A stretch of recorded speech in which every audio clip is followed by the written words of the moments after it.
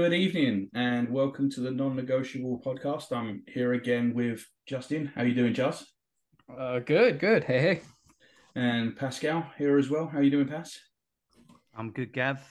Thank Uh, you. I bet everyone's good. Another great weekend. Another fantastic result. Couldn't have gone any better. City winning before putting the pressure on.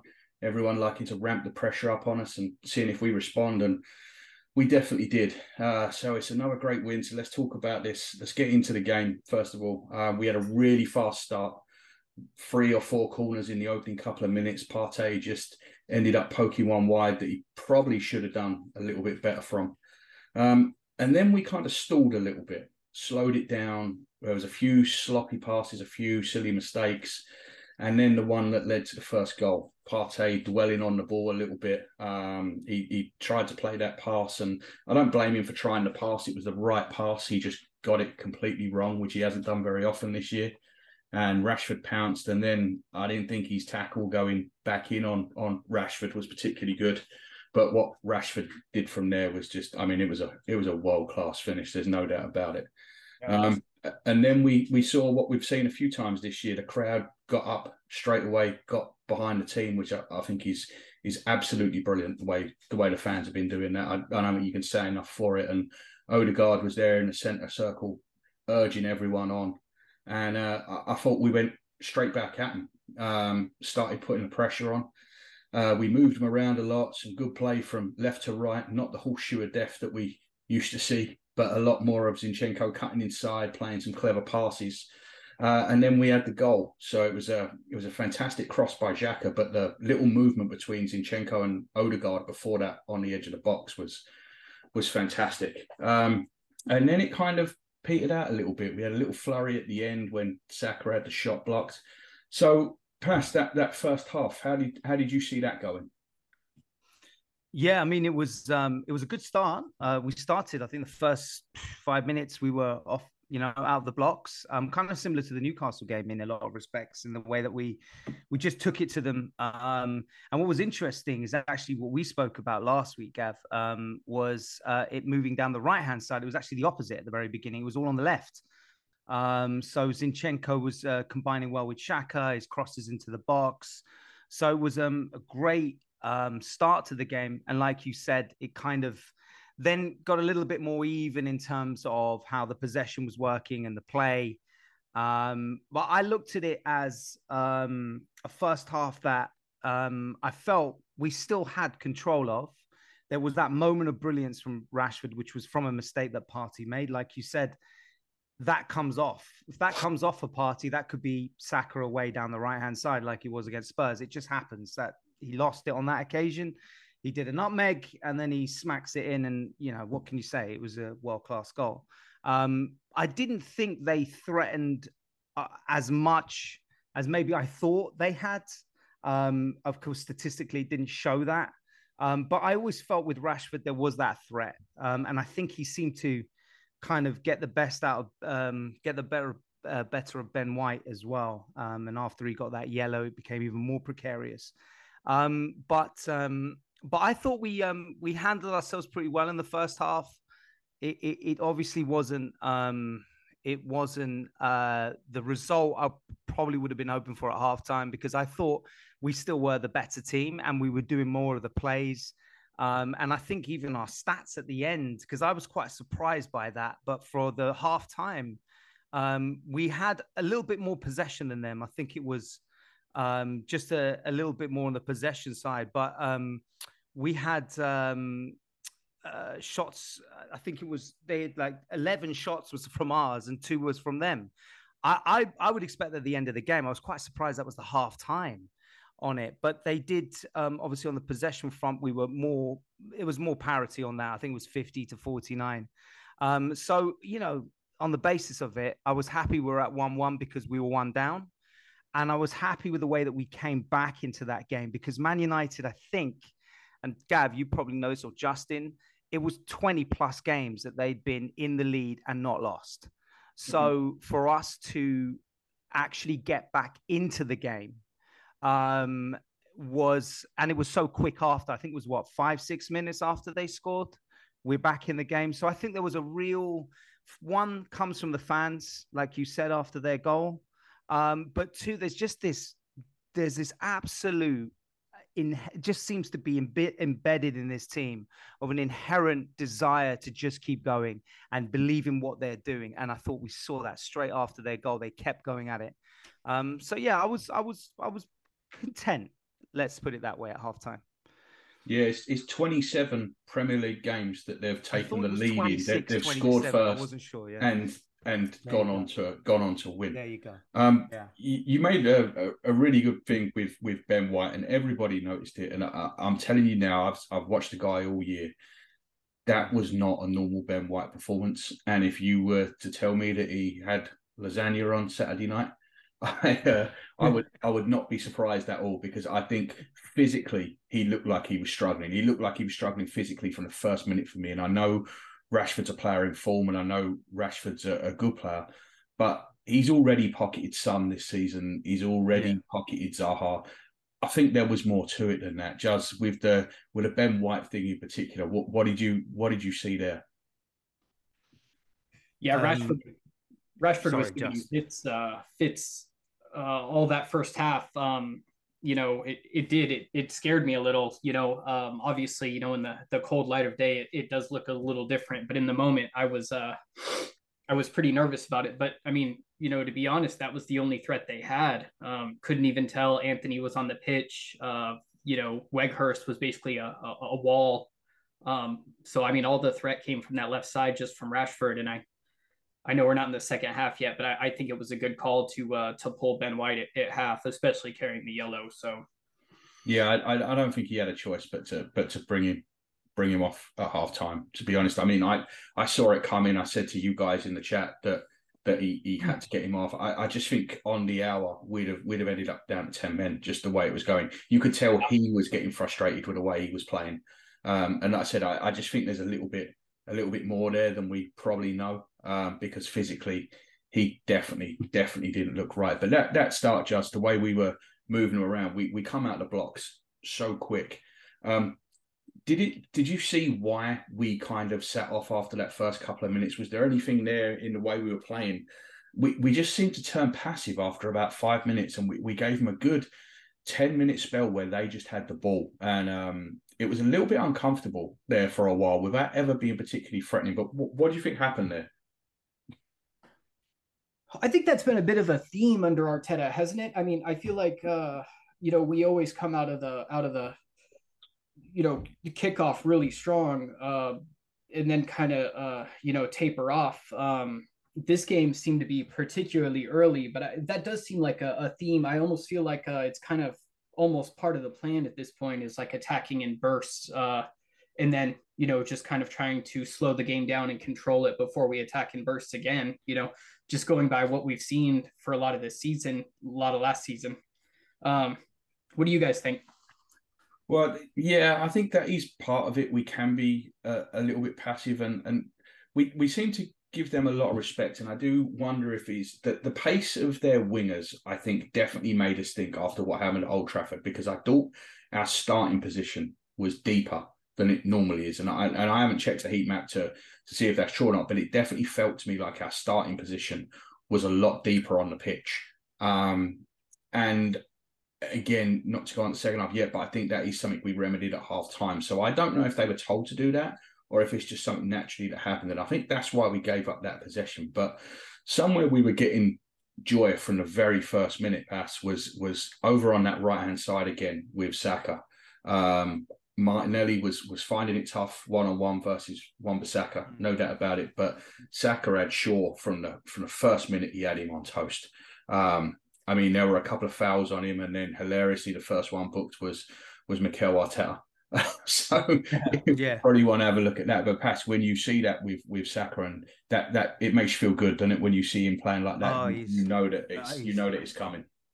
It's unbelievable. I think some of the comments that were made, I think it was Gary Neville, I believe, who said that it's just a really hard for defenders to know what he's going to do, because I think it was actually, I saw this on Twitter, and there was quite a good analogy with regards to Robben, because Robben like Saka, we know wants to cut on the left. He wants to hit it with the left foot.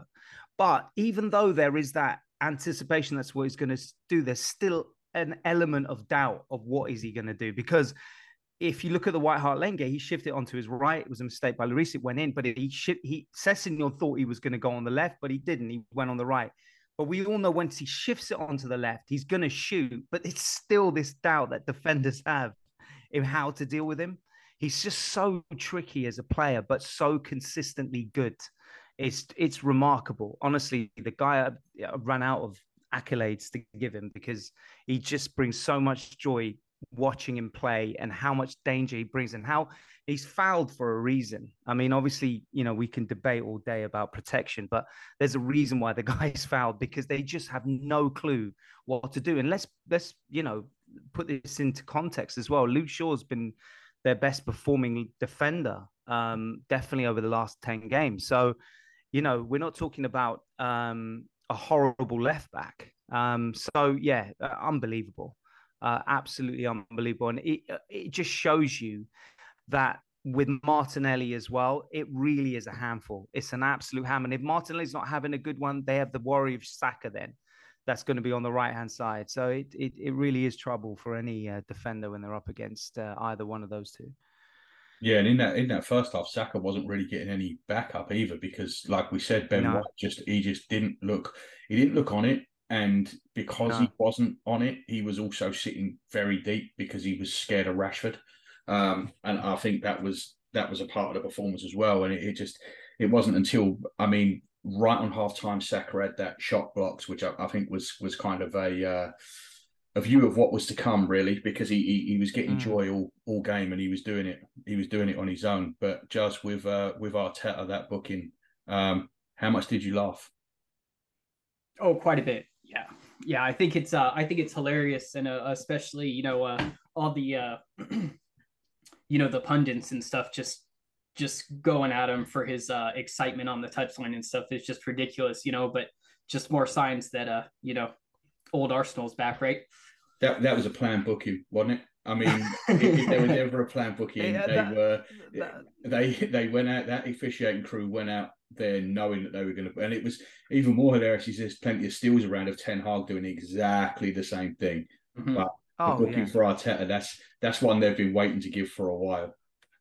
That was for Richard Keys, man. I mean, it was so. I don't know if you've seen today, but Qatar Airways have cancelled his flight, which I thought was funny. I think obviously Mikel's had a word with the guys at Emirates, and they've called their buddies on the board there and sorted that one out. And the more flights that Richard Keys gets cancelled on him, the happier everyone's going to be. Yeah, absolutely, man.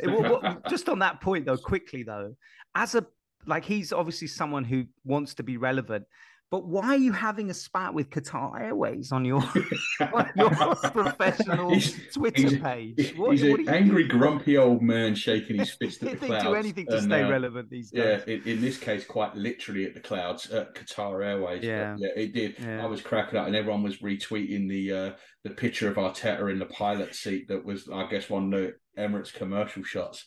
I thought that was Arsenal fantastic. Twitter is amazing though, for all the hyperbole sometimes and the exaggeration of certain aspects, but some of the jokes, man. I could be all day watching it. It's a wonderful when things are going well. It's a great place to be. I mean, Giles, how often do you laugh at the Twitterati trying to find out where players are, looking at clouds and looking at the position of the sun? Amazing. Oh, every day. I mean, there was even I saw a flight tracking thread for Kivor, this 22-year-old Polish center back that probably won't even play for us this season. Still tracking that flight, you gotta love it. It's fabulous. If the FBI was just stocked with Arsenal Twitter, no one would ever be able to do anything wrong. Fantastic stuff. They'll be sorted. All right, well, let's get on to the second half, because the second half, this is where all the meat is, right? This was, I'll be honest with you, I thought the first half we were sloppy.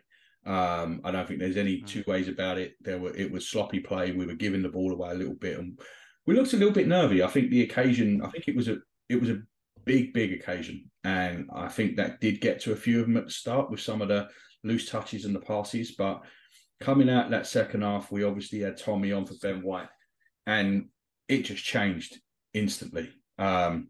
Again, we started the pressing, and I think it was noticeable that Zinchenko started to really roam in the second half. I mean, he was roaming in the first half, but if you look at his touch map from the second half, it looks like Anthony's face. There are red dots everywhere. It is absolutely incredible where he was doing.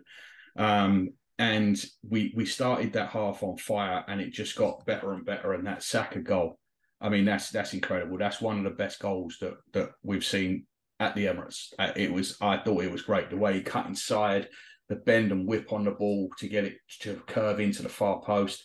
De Gea's footwork is something that I've said for a long time. He had real problems when he first come to England. I don't know if you remember, but he was getting beaten by a lot of long shots that weren't exactly in the corners. And he's worked hard on his footwork to put that right, which, I mean, you'll see on when we talk about the Nketiah chance that he actually saved. And he has done a lot of work, but he is still a little bit susceptible sometimes and not getting his feet sorted out. And I think that happened a little bit on this one, but it was in the corner. I don't know that he was ever getting there, whatever happened. And then we kind of did what we did in the first half again. We dropped off, we let them have the ball, we started going deep. They had the chance from Rashford where he kind of bundled his way in the box, took a deflection, and Ramsdale made a fantastic save from that. I thought he did excellently to get that again away and out, and Zinchenko managed to whack it off. But then they get the corner. Ramsdale comes for the corner. Should have punched it, tried to catch it, hits Tommy on the head and bounces down, and there's that little midget 8 yards out, and he's put his top of the head on the ball. And to be fair to him, I think he meant it. He's a good player. I'm not going to deny that he's a good player, and I think he meant that. I'm not saying he meant to put it in the roof of the net over Gabriel's head, but the only way to get it over Ramsdale and towards goal was to do what he did. And fair play to him for that. But immediately after the restart, again, the crowd are back in it, and we just went for him, and it didn't stop from that point until the end. It did not stop, and it was just a matter of time. I'll admit, when we started getting into 85 minutes, I was wondering exactly when that time was going to come and if that time was going to come. But it was constant pressure, and you had Ten Hag taking off Anthony and replacing him with Fred. There was only one team going to win that, only one team trying to win that, and the other team were just trying to cling on in. And you saw Luke Shaw was getting desperate with a diving in, and he was on the brink, I think, for a lot of that game, because he probably should have been booked in the first half. He got the booking eventually in the second half, and he was in real trouble, I think, and they knew it. And it ended up that last 20 minutes. Gav, don't forget David De Gea's dive as well. Yeah, around 85 minutes. Well, I was going to get to that one, the De Gea one. That was there was a lot of people sending prayers up for him and hoping he was all right. So yeah, you had that, and that's it. They were just trying to cling on in there. That really was all they had. And then the goal comes, and when the goal comes, it was a really good move to between Trossard and Zinchenko, and it was a really good cutback as well to Odegaard, and they got the block off. And I've got to say, they must have made 20 blocks inside the area during that second half, because it felt like everything was just getting blocked. And and Eddie's there to poke it home. I was a little bit scared of VAR, but it went our way. So yeah, and what did you think of the second half? How good was that, Bass? Yeah, amazing, man. I think you kind of really encapsulated all of it. I was I think first it starts with the Tommy substitution at halftime. It's very unusual for Mikel Arteta to make substitutions at halftime, unless it has to be done, like an injury. So I thought that was really interesting. We all know how much he loves Ben White as well. So he has to have seen exactly, he saw what we saw, but he took action on it. He saw he was on a yellow, it wasn't really working out for him, and he brought in one of the best man markers around. I mean, that guy is just he's just unbelievable. When he had Salah in his pocket, and I think he more or less had Rashford in his pocket. There was one cagey moment, but nothing to do with him, but that through pass that Fernandes did, and it was kind of a little kind of a mix up, and then he cleared it when Rashford was going through. But yeah, so that started with that, and I thought, did you see Partey's track back? Yeah. just out of nowhere. It was like Yeah. Usain Bolt. I didn't know he had it in him. I didn't know. know. He's been here, what, 3 years? I ain't never seen that turn of pace. I never saw that. I thought it was someone else. I thought, who's this guy? So that was pretty early. I mean, these kind of little things that happen really get the crowd going, don't they? I mean, you had that, then you had Odegaard's pass for 52 minutes. That sensational, that was ridiculous insane. pass to Xhaka was just, things like that were happening in the game. Were just, get the crowd going. Obviously, you mentioned Saka's goal. If you see the reverse angle of that, it's just absolutely amazing. Just how that guy put the swerve on it. I think people have blamed De Gea, but I'm sorry, that shot is just that's really taken away. We talked after the Spurs game, and you were saying about Sessegnon sending him onto his right foot. And in retrospect, that's not a good idea because he can use both feet. But that's what happens when you send him onto his left, right? Absolutely, man. It was and he had one after that hit the post, on the side of the post. So it was similar kind of angle. That's what kind of gives me some kind of, much less of a wanker, but the Robben parallels. He's shifting it on to the left foot. And he's going to do it, but for some reason he does it. And when he does do it, it's phenomenal. So those were, little parts. And obviously we were I think Peter Drury hit it on the head for the NBC coverage when he said it was a siege. It basically was a siege. We, in the second half, just looking at the stats alone, it was an absolute battering. You cannot, there is you look at those stats and you think to yourself, there is no way on this planet that was 3-2. It was just 25 shots, 6 shots to Man United. The possession was 58%. It was just an absolute siege on their goal. And thank God he got it. But there was a sense again, like with the Spurs game, I just had a feeling it was going to happen. It rarely happens to me with Arsenal where you have this feeling we're going to score that late goal. Because usually it's the other way around. But I just felt something was happening there. And it would have been just our luck for VR to ruin it, but they didn't. And it was just amazing. Absolutely amazing. And, from what I'm hearing, the atmosphere was just on another level as well. Yeah, and that feeling that you're talking about, that confidence that it is going to happen, that's what good teams do. And that's what you're feeling right now, is that we've got a good team. There was, I'll tell you a story from back in 2000. It might have been 03, 04. It was the Invincible season, I think. I took a buddy of mine to the game because my mate Imran couldn't go, and I took my mate with me, who's a West Ham fan, and it was against Middlesbrough, and we were 3-1 down. Inside about 20 minutes, Quadru scored. I think Quadru scored from 40 yards of a free kick. And my mate, who's a West Ham fan, he turned around to me and he said, "This is rubbish." And I said, "Well, what are you talking about?" He said, "You're 3-1 down and you all know you're going to win." And sure enough, 15 minutes later, we're 5-3 up. And it's kind of when you've got a really, really good team, that's the kind of feeling that you get, and just you're getting that feeling at the minute, right? Oh yeah, I think absolutely. And just to touch on that, just before you, Justin, just to touch on what Gav just said, though, what was interesting is I saw what James McNicholas said as well from Arseblog. He said, Gunner blog, I should say. He said something as well about the atmosphere, which was really interesting, is that with the Invincibles, it was a little bit different. Because there was this expectation all the time. These are world-class players. You had Bergkamp, Vieira, Henry. You kind of just knew. So the crowd, there was that support, but there is this extra bit that they're giving it to these guys, particularly because there's a big contingent, obviously, of the Hale End, but there's also just young players, Salibas.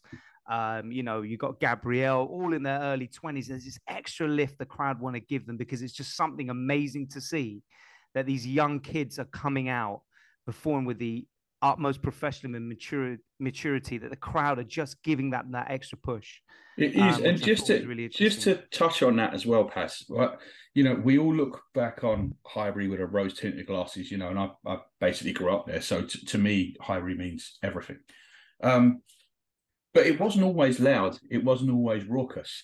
And during that Invincible season, especially, there was a sense of entitlement because we'd had 6 years of playing the best football in the league.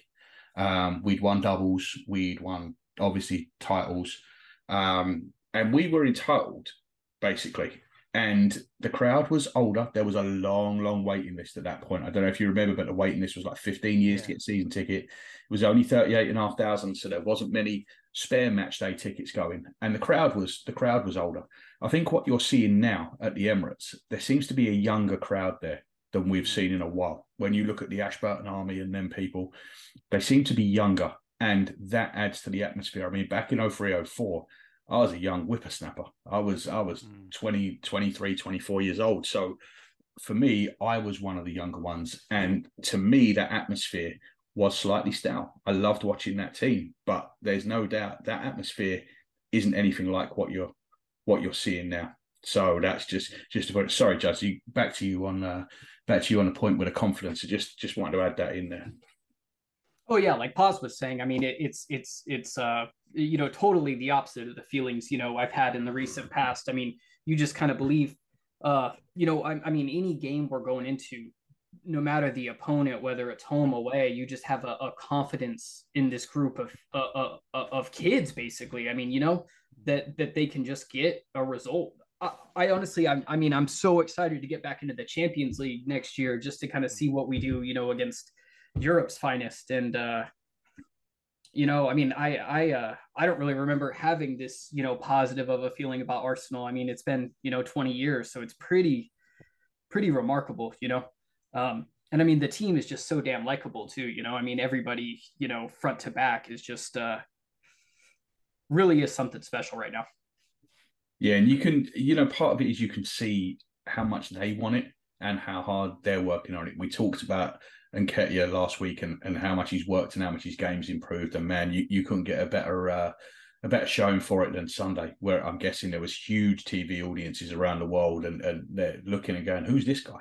It's incredible the way he's worked on it. But Zinchenko, the way he plays and then the enthusiasm he has and that leadership, you can see he's an international captain just by watching that. And I think that adds to the link with the players as well.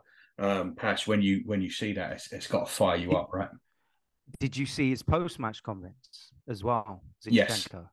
When I'm paraphrasing, but he referred to him saying initially that why are we aiming for third and fourth?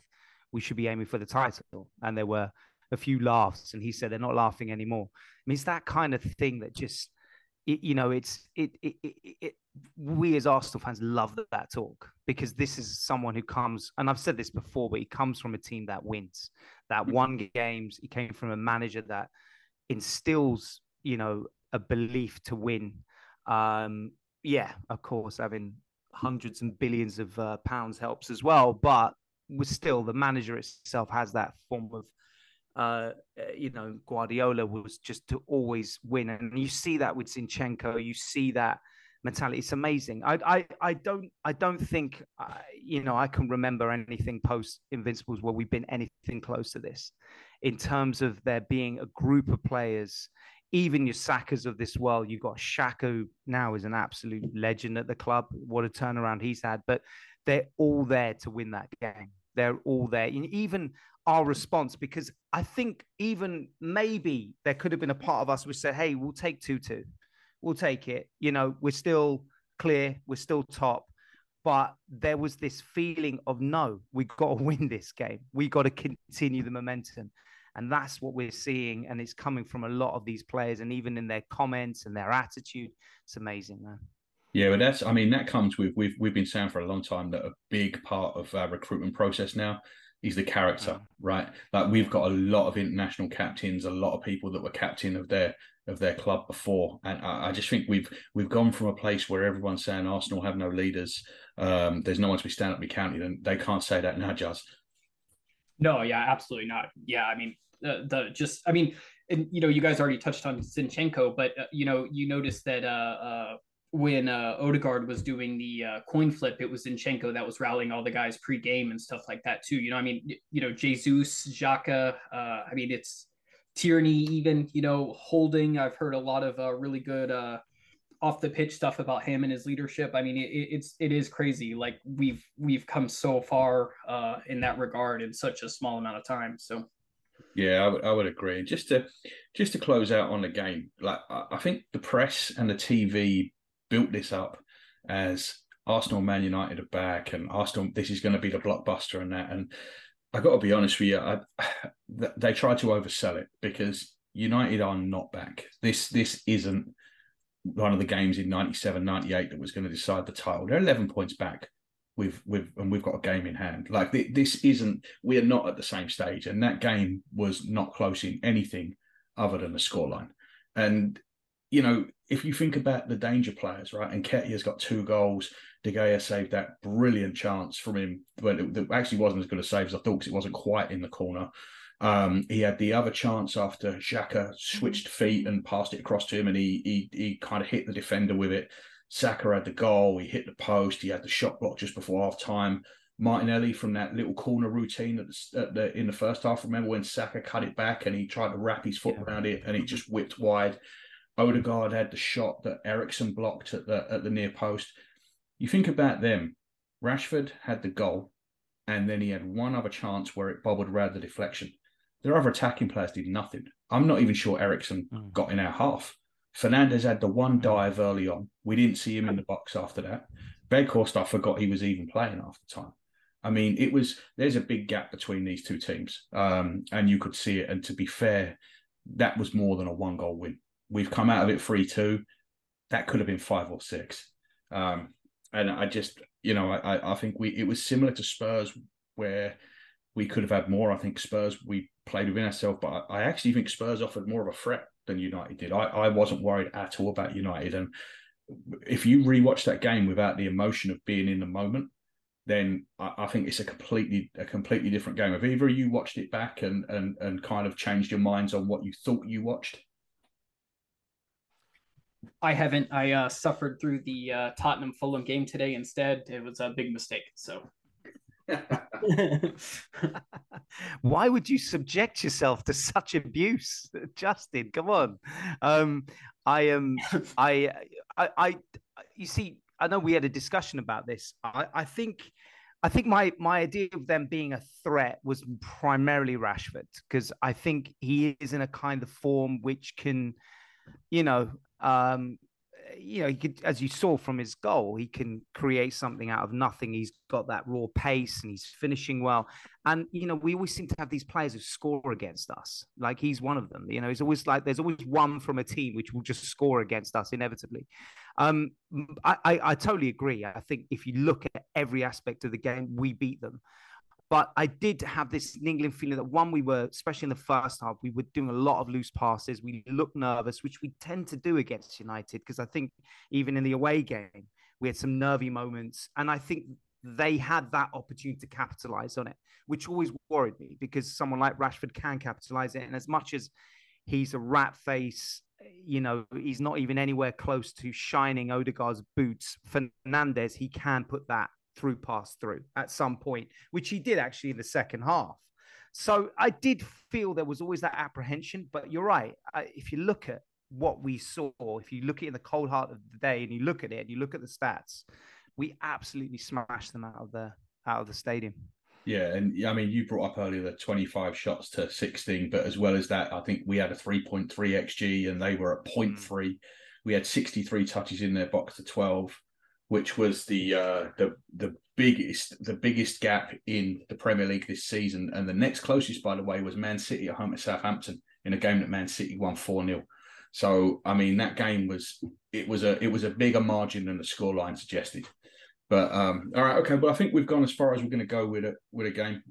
We can all agree that it was another fantastic weekend. And in part 2, we'll come back with some general chit chat, look at the Man City game, and maybe talk about another couple of players we've been linked with. So I'll see you all after the break.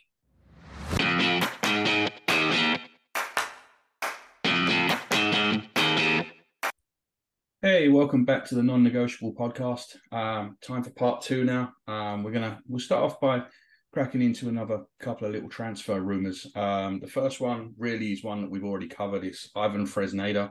that we hear has basically got a straight choice between us and Borussia Dortmund, 15 million, and then a loan back, which we actually speculated on when we did our transfer pod on Friday.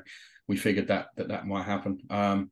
But just the player looks great. We've already gone through that, but it's two good clubs to choose from, isn't it? Us and Dortmund. I don't think for a young player you can get two better clubs. Yeah, I mean, obviously, I think we're really attractive, especially for young players right now. Young core group of guys. Arteta has shown willingness to give minutes to younger players.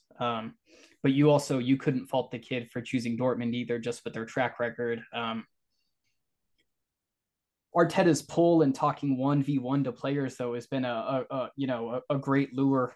So, I mean, I'm pretty confident that if we want the player, we'll get him. But it's definitely one to watch, Paz, is this something because of fan base? I mean, I know I've seen a lot of people, well, we've already got Ben White and we've already got Tomiyasu, so why are we signing another right back? And are we going to have to accept that as the kind of club we are now, the kind of team we are now with the kind of manager that we got, there is going to be a constant will to improve? And we could have 2 players, 3 players, 4 players in a position. If Arteta sees someone he likes and he thinks he's fit, he's going to, and it's going to be a good fit for the team, he's just going to go after him. And as a fan base, we're just going to have to accept that, right? We've got to stop worrying about having too many good players in one position. Absolutely. And, the initial idea, I think, is to loan him back. Who knows if we would loan him again next year? We don't know. Also, who knows what's going to happen with the right backs we have? You can never really predict what will happen in 2 years. We could sell Ben White. Who knows? Someone comes in with a crazy offer and we sell him, or Tomiyasu wants to leave. Who knows? I think what's happening is he's seizing opportunities when he sees a player, like you said, that fits right into the way he wants to work and the system he wants to play. If you look at, I'm sure eyebrows were raised when we went in for Ben White and everyone was saying, well, what about Saliba?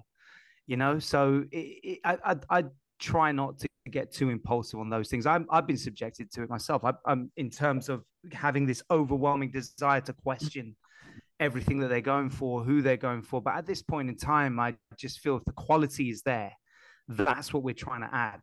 And there's not one person I feel that can have a problem with that. He seems a really decent player. All the reports seem to suggest he is.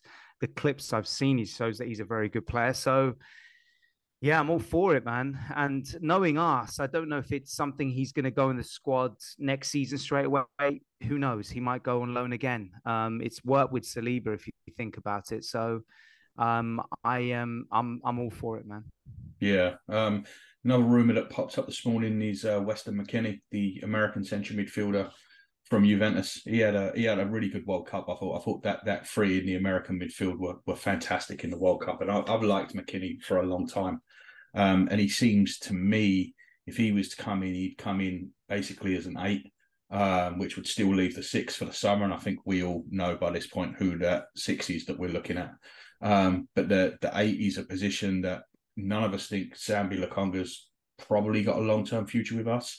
So this one makes a lot of sense, especially around the 20 to 25 million bracket. Jazz, you like this player, right? I do. Yeah, I like Weston. And I have to agree. I thought the way they all worked together in the World Cup for US, him and Adams, Musa, they all did really well. We kind of talked about this earlier. I do have kind of some concerns about, some of his prior disciplinary infractions. But yeah, I like the player. The price seems good. Age bracket seems right. It's not something I'd be upset about at all. I do think we could probably aim a little bit higher. If it was me personally, I'd probably be going back in for Musa. But McKennie's not a bad shout. And I think it's 25 million euros, isn't it? So he's only, it's even better. So yeah, one to watch. I like McKennie a lot. I think he's got a lot. He's got a lot about him, and I think Musa's he's a good player on the ball. But I can see why for that left 8, McKennie might be a better fit, because if you've got Odegaard on the right, what Xhaka does, and I love Granit, but what he's never going to be mistaken for is Diego Maradona, right? Like that's just not what he does. What he gives you is the power, the pace, and I think that fits McKennie and that burst into the box. And McKennie's young too, and like you said, he's had a few things in the past, but he went to a really big club in Juventus that's got a lot of spotlight on him in Italy, not always for the right reasons.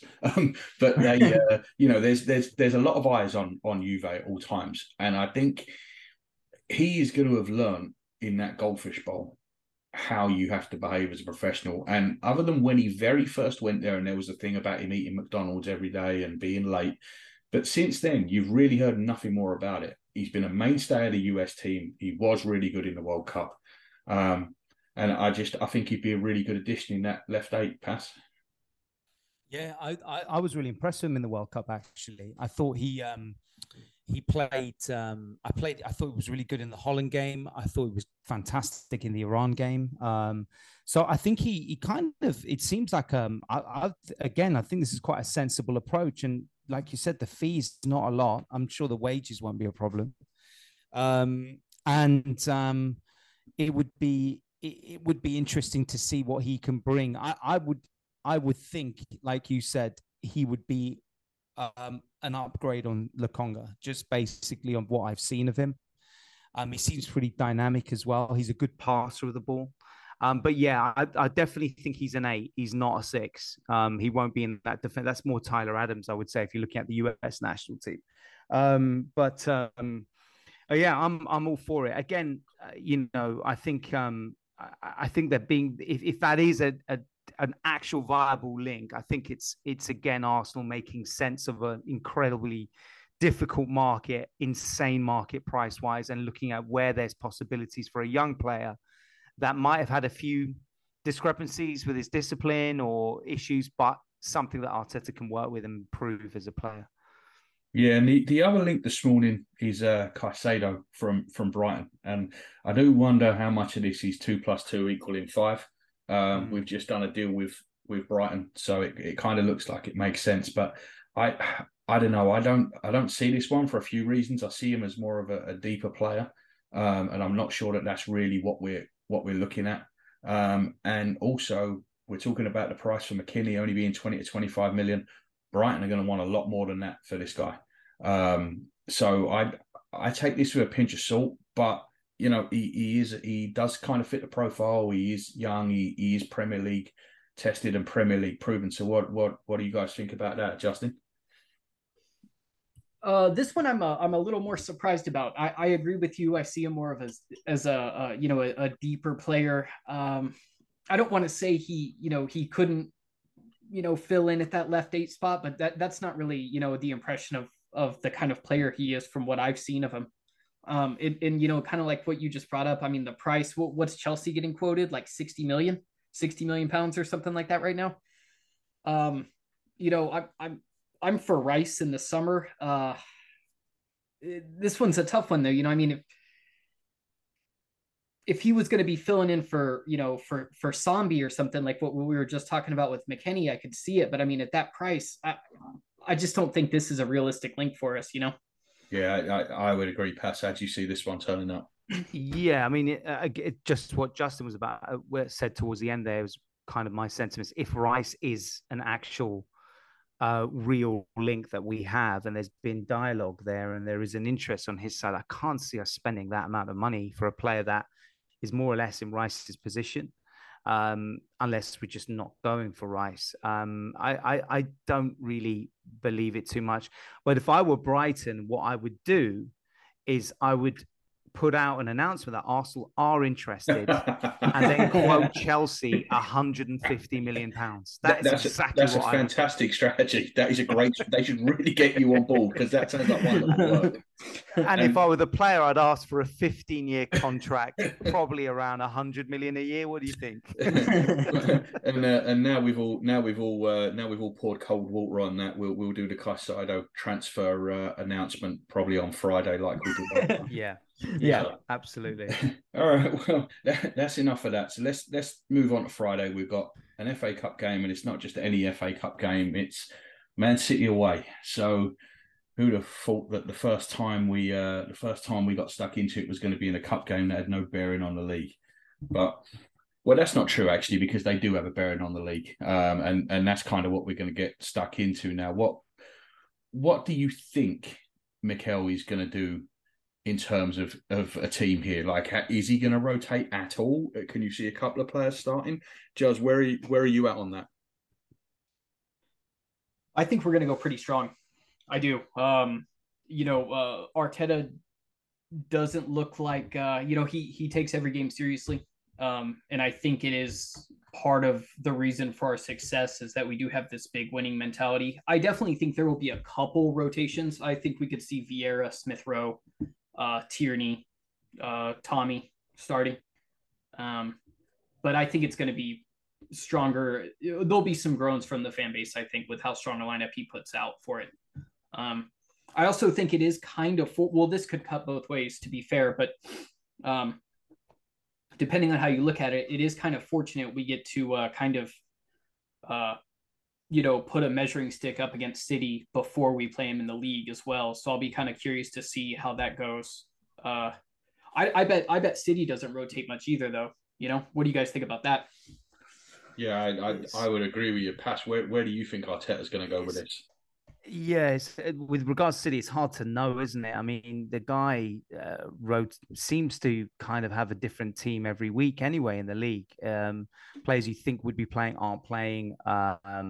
So I've got no idea with Guardiola in terms of Arteta. I think, I'm kind of on the same pathway as Justin on this, in that I think he'll make a few tweaks. So you probably see Tomiyasu come in, probably Tierney. I think he will do that. I think there is an element of managing Zinchenko and there's an element of managing Partey. So it's possible El Neni could play. Having said that, though, it is City away. It is an FA Cup game, which I think Arteta still takes seriously. And at the same time, I think there's going to be a thought process that we're not playing a massive amount of games. We're playing one every week until the middle of February. So it's not as if it would be kind of like we were playing a league game in some respects, because it's just the next week we're playing. So I don't know if that could also have a factor on his thoughts as to whether he's going to rest quite a lot, because I'm pretty sure Saka's starting as always. Xhaka will start. Maybe Trossard instead of Martinelli, perhaps.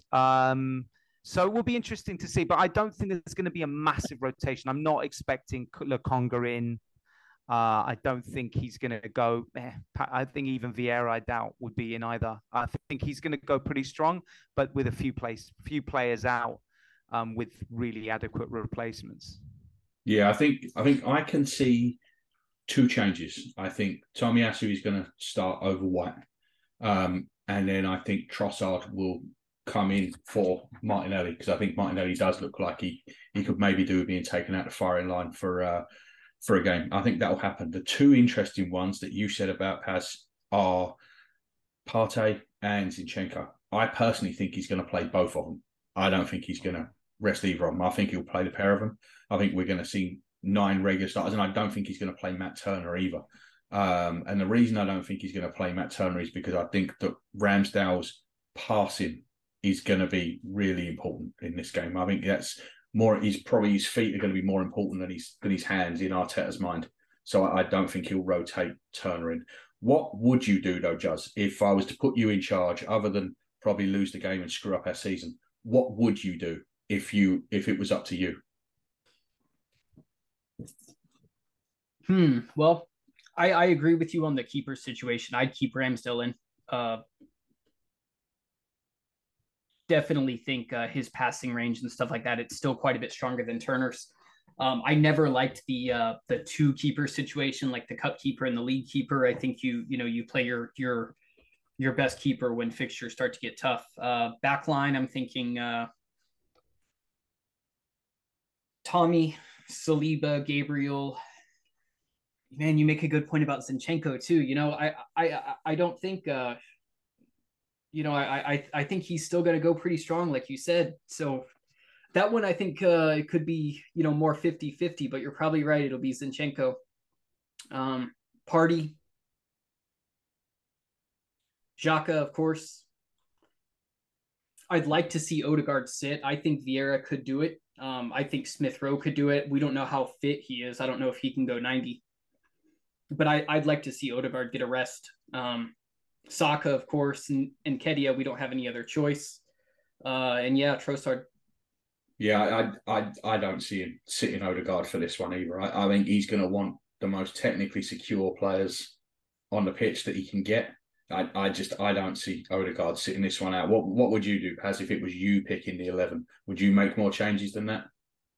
Yeah, I mean, I get why he wouldn't do too many because it's Man City as well. I think maybe there might be a feeling of psychologically not having to give them an advantage before playing them in the league. If they were to hammer us 5-0 and we played a really total depleted lineup, then maybe there might be that thought process that we don't want to psychologically impact the players while they're doing so well on a winning run.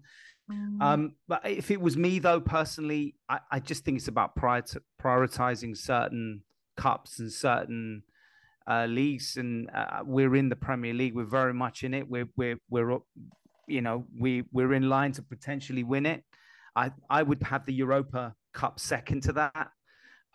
So bearing that in mind, I wouldn't want, knowing that it's going to be probably a feisty affair. There would be certain players I'd probably exempt out of the first team lineup, such as Zinchenko, such as Partey, because we know the influence they give and the importance. Maybe Saka, but I doubt that's going to happen. But I would probably do a few little changes there. Tomiyasu in. I'd probably put Tierney in because I just think those players are so important to us that those other two cups that I mentioned are more important, and we need them for those particular games that lead up to those other important areas that we're looking at. So I wouldn't, because of that reason, I wouldn't put I would probably want a little bit more rotation than maybe I think he's going to do. Yeah, see, I'm definitely more out of step with you guys and the fan base on this because I wouldn't rotate. I'm not a big believer in rotation anyway. I think it's hugely overrated. And I think that winning the FA Cup is important, but more important is going there and giving a really good account of ourselves. And I think we can get beat there and still come out of it fine. I mean, one of the games that turned this whole thing on its head was a year ago at home to Man City when we lost, right? When Xhaka gave away the penalty and we had to send it off. And after that game, we all come out and went, oh yeah, that's what we can be, even though we lost. And I think we can go there, play them basically to an even level, lose and be fine. I think what we don't want to do is go there, get beaten 4-0 and have Jack Grealish doing 15 kick-ups, running up the line like Nani did to us that time at Old Trafford, because I think it would destroy us. And I don't think it matters whether it's the first team, second team, whatever out there. I think the belief it would give them, and I've got scars from 1999, where the semi-final against United, if we win that game, we win the double. They won it. They won the treble. And to me, that's a huge thing. Pash, you got something to say there? Well, you see, my response to that is that I agree with you if the drop off is drastically less, but okay, argument Partey and El Neni, that probably is quite a drastic drop. I would say less drop off.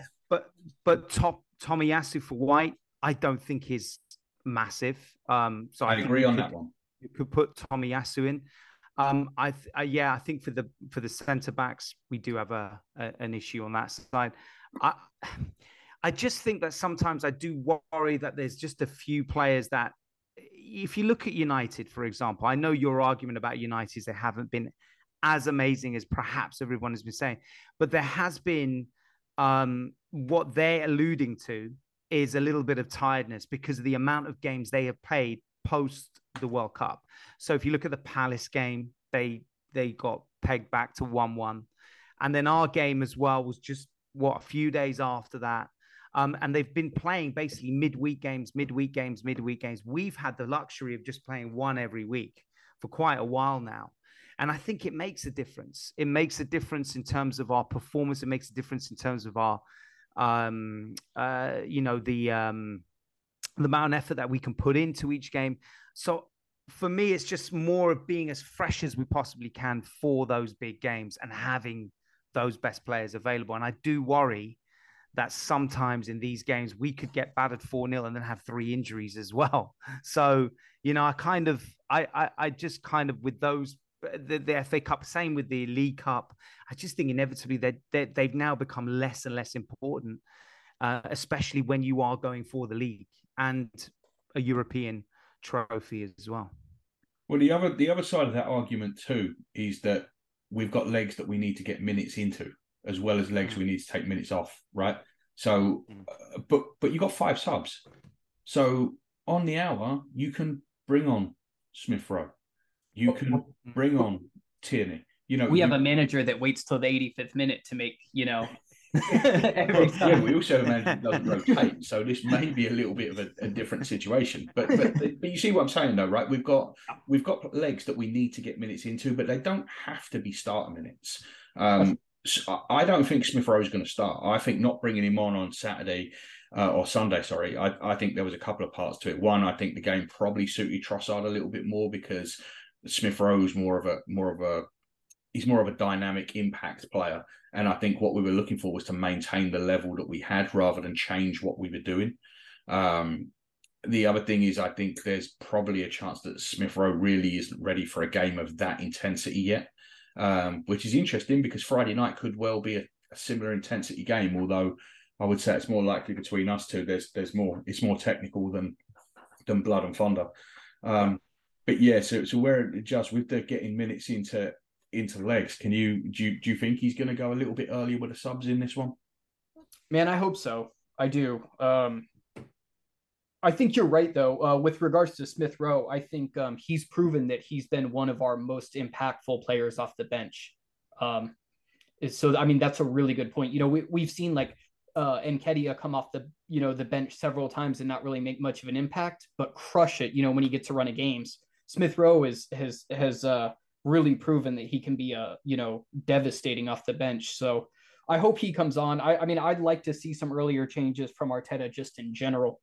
But like you guys, I do hope we're prioritizing the league and in Europa over the FA Cup. Yeah, I can see that too. But I mean, and with the Europa League as well, just to touch on that a little bit, although that's a bit further out. But I'm guessing we're going to be favourites for that, right? You've got Man U and Barcelona. Well, I don't really see how either of them can be favoured over us. So I'm guessing if we're not favourites, we're going to be second favourites. 100%. I think looking at the way we're playing, I'm actually really excited for Europe now. Like Justin was talking about the Champions League. Obviously, we don't have that, but I'm excited to see what we can produce in Europe. We have a squad which is increasing quality-wise. I think we have options now. And when you look at what's left, even the teams that finished third, I don't fear the Barcelonas of this world as much as I used to. It's a different Barcelona. Man United, we know what they're about. We have to be. And obviously, I know we're on course to get the Champions League, but I just think having another trophy, European trophy, which is something we don't have a lot of, is just a nice little extra. And also, I think we go, if we weren't to win the league, which I'm not going to put a negative spin, but if we weren't and we won the Europa Cup, I think we go straight in as a top seed. But actually, we might go in as so we'd go in a top seed if we win the Europa Cup, but finish second or third. But obviously, we'd go top seed. I believe we finished top anyway in the league. So I just think it would be a good addition to have for a European trophy-wise.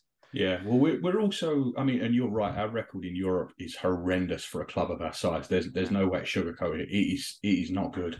There were a good 3 or 4 years where we were the best team in Europe and managed to not win it. And it's for a club of our size, it's not good enough, and that needs to be improved.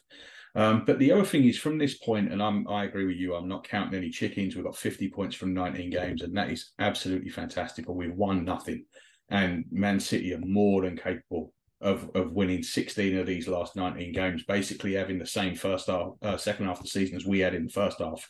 And they could easily reel us back in. So there are no chickens being counted here. And But at this point, it would feel like a bit of a disappointment if we didn't win it from here. And I just think having one of the cups, be it Europe or even the FA Cup, I think would definitely help. Just what do you think about that? Oh, kind of like a consolation prize, huh? Yeah, basically, because what we don't want to do from this season is finish with nothing, because that's going to feel really, really bad. I'd love to win a European trophy. I would. I still hope we go strong in Europa League. I think we're not quite the depth I'd love us to have, but I think we're still deep enough to make deep runs in Europa and keep up this form in the league. I agree with you though. After the season we've had, if we end up second, third, but we're trophyless, I think it'll be a huge missed opportunity. I think we've got to get some silverware this year. We have to. Yeah, and I think with these players as well, we've got a young group of players, and it's always good to be validated. And we've had a lot of change over the last few years, and with this group now, most of this team weren't there when we won the FA Cup under Arteta, and it's crazy because it was only a couple of years ago, but they weren't there. So you need some validation for what you're doing, right? And they're getting validation every week because they're winning. But if that stops, they need something else to really push them, I think. Is there anything else anyone wants to bring up? Anything else that anyone want to talk about? No, really. Not just, I think you mentioned it about being 50 points at this point in the season. It's just, it's still difficult to comprehend that we are 50 points at this point in the season and only one defeat and one draw. So I just feel that it's just a sign of how far we've progressed. And I really hope we can continue that, because the goalposts have definitely shifted in what our priorities are for this season. So it really is, it's going to be really, really exciting to see what can happen now. Yeah, and in the summer, Arteta said, but to get anywhere, you've got to score 90 goals in a season.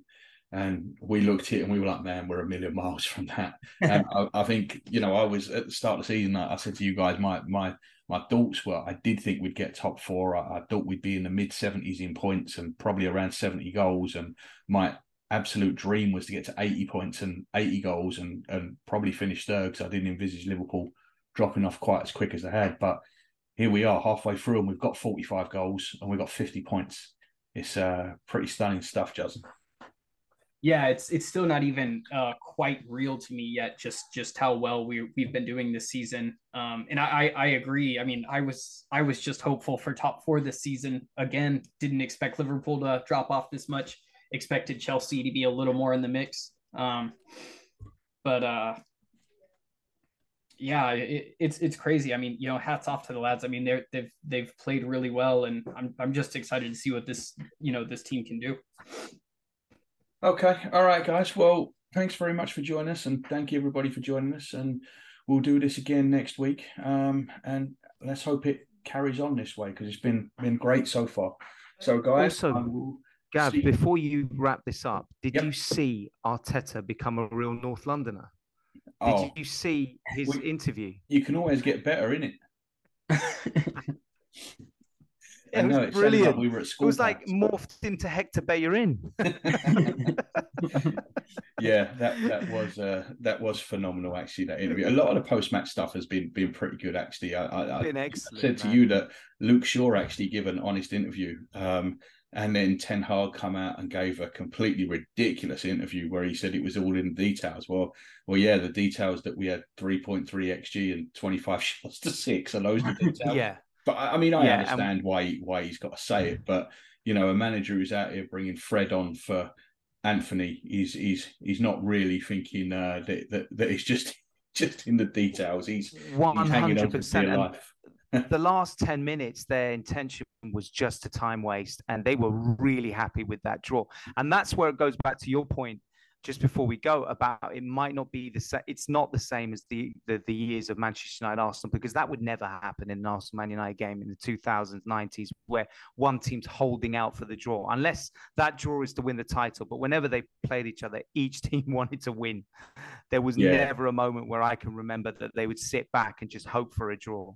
No, I It mean was we might get back there, but despite what Sky and NBC want you to believe, we're not there yet. I mean, no, you know, if they get back there, I mean, it will be difficult now because we're dealing with nation states with oil money. So it's not really straight up sporting competition anymore. So I think it's going to be difficult for two clubs that haven't got that sort of backing to have that kind of dominance again. A 7-8 year run yeah, where it's just those games are deciding everything. I don't know. I don't ever see us get back there, despite what they want to. I mean, it was fun. Don't get me wrong. A lot of the montages were great to watch, and I don't know if you saw the Sky preview for it, but Sky did a really good like a 3-minute intro thing for it, which is probably well worth checking out if you can go see that. But yeah, we're definitely not there anymore. no, no, no. But we are where we want to be, so that's the good Yes, news. we are, and long may it continue. So, all right, guys. Well, let's wrap it up here. And like I said, we'll be back. We'll see everybody next week, when hopefully we'll be talking about beating Manchester City. Absolutely. Right. That's right. Good evening, guys. See you later, guys.